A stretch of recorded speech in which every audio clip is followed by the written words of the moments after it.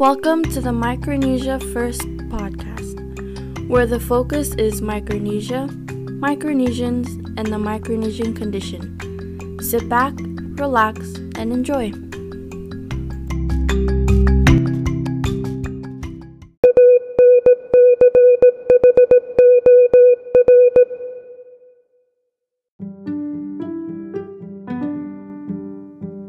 Hey guys, it's me. It's Eric. Change. Yeah, why are you talking about change? Well, it's an integral part of every human being's life, right?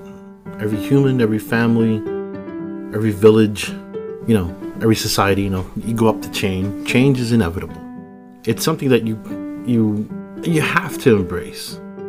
Now, I'll concede this. There are instances where embracing too much change might not be good.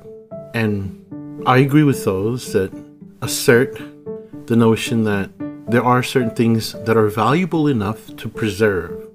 To quote my late father, I quote him a lot, I love the man. There are certain things at the core of who we are as individuals, as families, as villages, cultures that define who we are. And that makes the whole idea of navigating change a little bit more worthy of consideration. It's something that has to be tread lightly, something that we have to be careful with. Throughout the ages, there's been changes. It's not something you can deny. If there was no change, my name would be Ugg, and instead of dating a girl, I'd hit her overhead with a club, or some people might use stick clubs. Some might use they might be traditional. I'm gonna hit her with my fist. I'm not condoning violence. I'm just saying historically, we don't do that anymore, right? We could have only arrived here from there through change.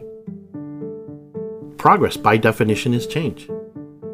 And again, like my father used to say, I'm gonna quote him a lot. There's no way around it.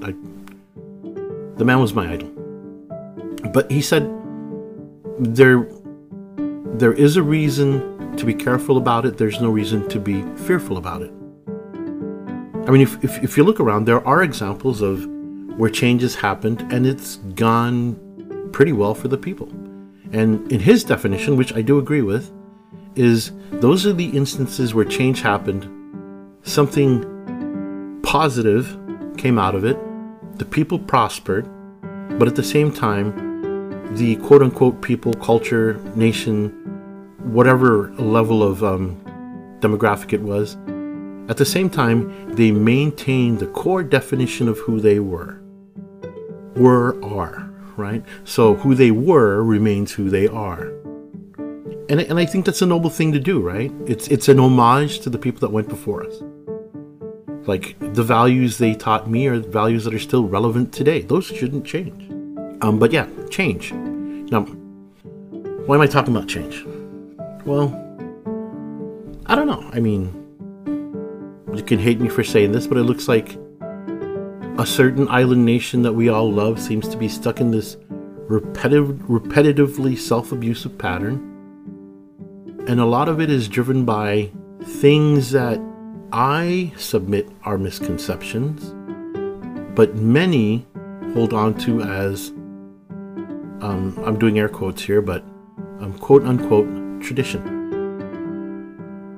But now, look, there's a really quick example. Like, for example, I said when it comes to misspending or abuse of government funds, I don't understand where that's something that would present any kind of a traditional or cultural conflict. It's like, yeah, I don't want to confront the guy. No, I think I'm going to be honest here. It's a cop-out. And the reason why I say that is we don't hold that same standard to the bank teller. So there are instances where we've made exceptions. You don't show up to the bank of whatever the name of the bank is, fill out a withdrawal slip for $100, and when your ledger shows $200 gone, you don't say, oh, because my culture frowns on confrontation, I'm going to walk away. No, you clearly state, look, you made a mistake. I want my money back. And this might be because of a misunderstanding of ownership. But when it comes to government money, that's your bank account. Remember, the government didn't bring you into existence. You brought the government into existence, which implies that the government doesn't own you. You own the government. And so just that little example of how there are already day-to-day instances where exceptions have been made. I think more exceptions should be made. And I will say that I do understand the caution. I do understand the worry. I agree there is such a thing as cultures disappearing. But at the same time, there are perfect examples of where change happened and the cultures didn't disappear, they thrived. You don't really need to look far. Japan, for existence. Yeah, it's a highly technological, modern, for all intents and purposes, country. But walk the streets of Tokyo, Yokohama. Right now, what is it? The greater Tokyo, Yokohama metropolitan area? That's a gigantic area, isn't it? Anyway, back to the point. You walk down the streets of Japanese cities and towns, you bump into the people, you eat in their restaurants, you greet them, you meet them, and you are still clearly in Japan, right? There's no, oh, I thought I was in Germany. No. The culture has clearly survived. Korea is another example. I can speak to that. I lived in Korea for a year and a half, and boy, are they moving, right? I mean, a decade ago, you wouldn't buy anything Korean made. Now it's like they're leading practically every technological race there is. So maybe it's time to apply those same new thoughts, all while preserving the important core aspects of the culture to Micronesia, right? I mean, the bank teller deducts 200 when you only received 100. Let's just pretend that government officials are your bank teller and the government funds is your bank account. Because that's a fair analogy. It is. Other things have to change, like, a lot of time is spent, like, going out into the middle of the woods, cutting the bananas, trimming off the dead portions, or, cutting grass and stuff like that. But then you drive around in town and the place just looks in disrepair. And, come on, it's a beautiful island, beautiful people. Give more time to making it look beautiful. Like, I say this again and again and again. I do not know what any of the surrounding island nations have on Micronesia. Micronesia has everything to offer that they do and more. Okay, so a little bit of marketing needs to be done. That's beside the point, but let's say we do get the marketing out of the way. People show up and everything just looks like it's been ignored for the last 30 years. They're not going to come back. They're not going to tell their friends. Or if they do, even worse, when their friends ask, they're going to say, oh, don't come here to slum. And a lot of people, I know this sounds like a generalization, but this has been my experience, right? It's not that I haven't lived there. I have lived there. And a lot of people behave this way because the attitude is, yeah, that's enough. It's not like this looks great. Yeah, that'll do. And it won't. It won't. That's like picking up a pistol and shooting yourself in the foot and then complaining that your foot hurts. Other things like when people ask, the island preaches modesty. Don't be modest. When people ask about Micronesia, sell it. Show your pride. Show your love. It's one of the greatest places on earth. Go visit.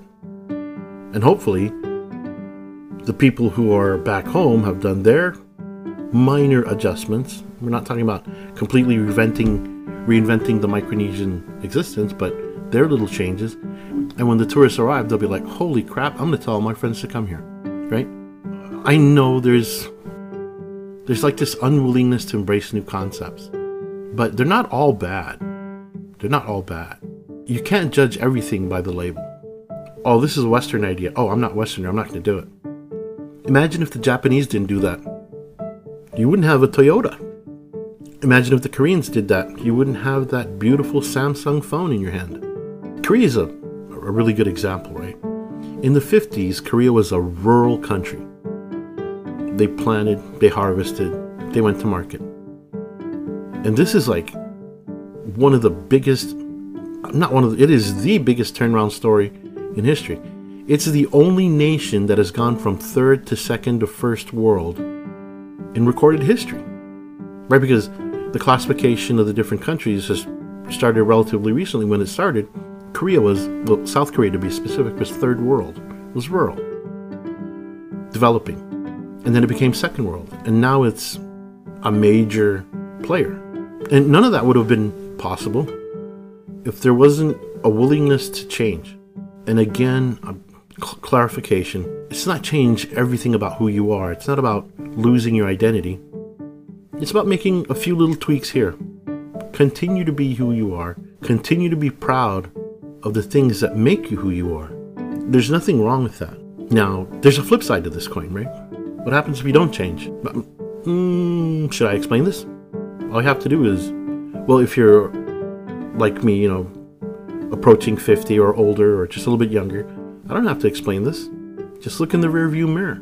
The whole world has passed you by. And are people doing anything different? Not really. I mean, aside from the younger generation having those damn phones in their hands all the time. But the attitudes generally haven't changed, and life's a trifling, right? Be willing to try something different. Open yourself up to the possibility of a better day.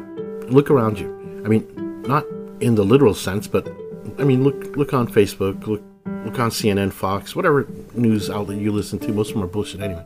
That's beside the point. But you see that countries are progressing. Countries like, for example, I keep coming back to Korea, the greatest example. 1950s, rural. All they did was plant stuff. Nowadays, they're driving innovation. And my wife watches them. I know a lot of people's wives watch. I mean, if you're a guy and you watch it, I don't blame you. You watch the Korean dramas, their culture is still pretty Korean, right? I mean, it's clear. They're still, definitely Korean. A lot of crying, I love you, crap like that. Oh, I shouldn't say crap. I mean, to each their own. But the whole point is, they embrace change. They mutated to the extent that it would facilitate prosperity among their people. They held on to the things that were core to defining who they are, and their lives got better. And it can get better, right?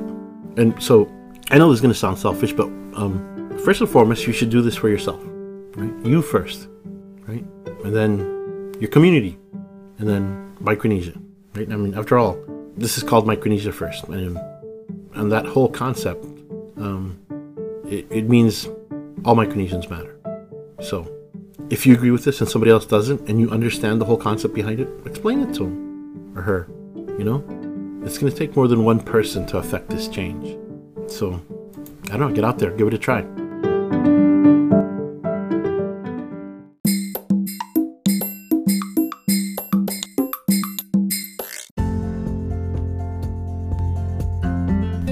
Hey, thanks for listening. This is Eric with Micronesia First. Hey, things have got to change, folks. Get onto the Epsom Open Forum and speak your mind. The time is now. If you don't speak your mind, when things get really fucked up, don't try to talk then. Time is now. Get out there.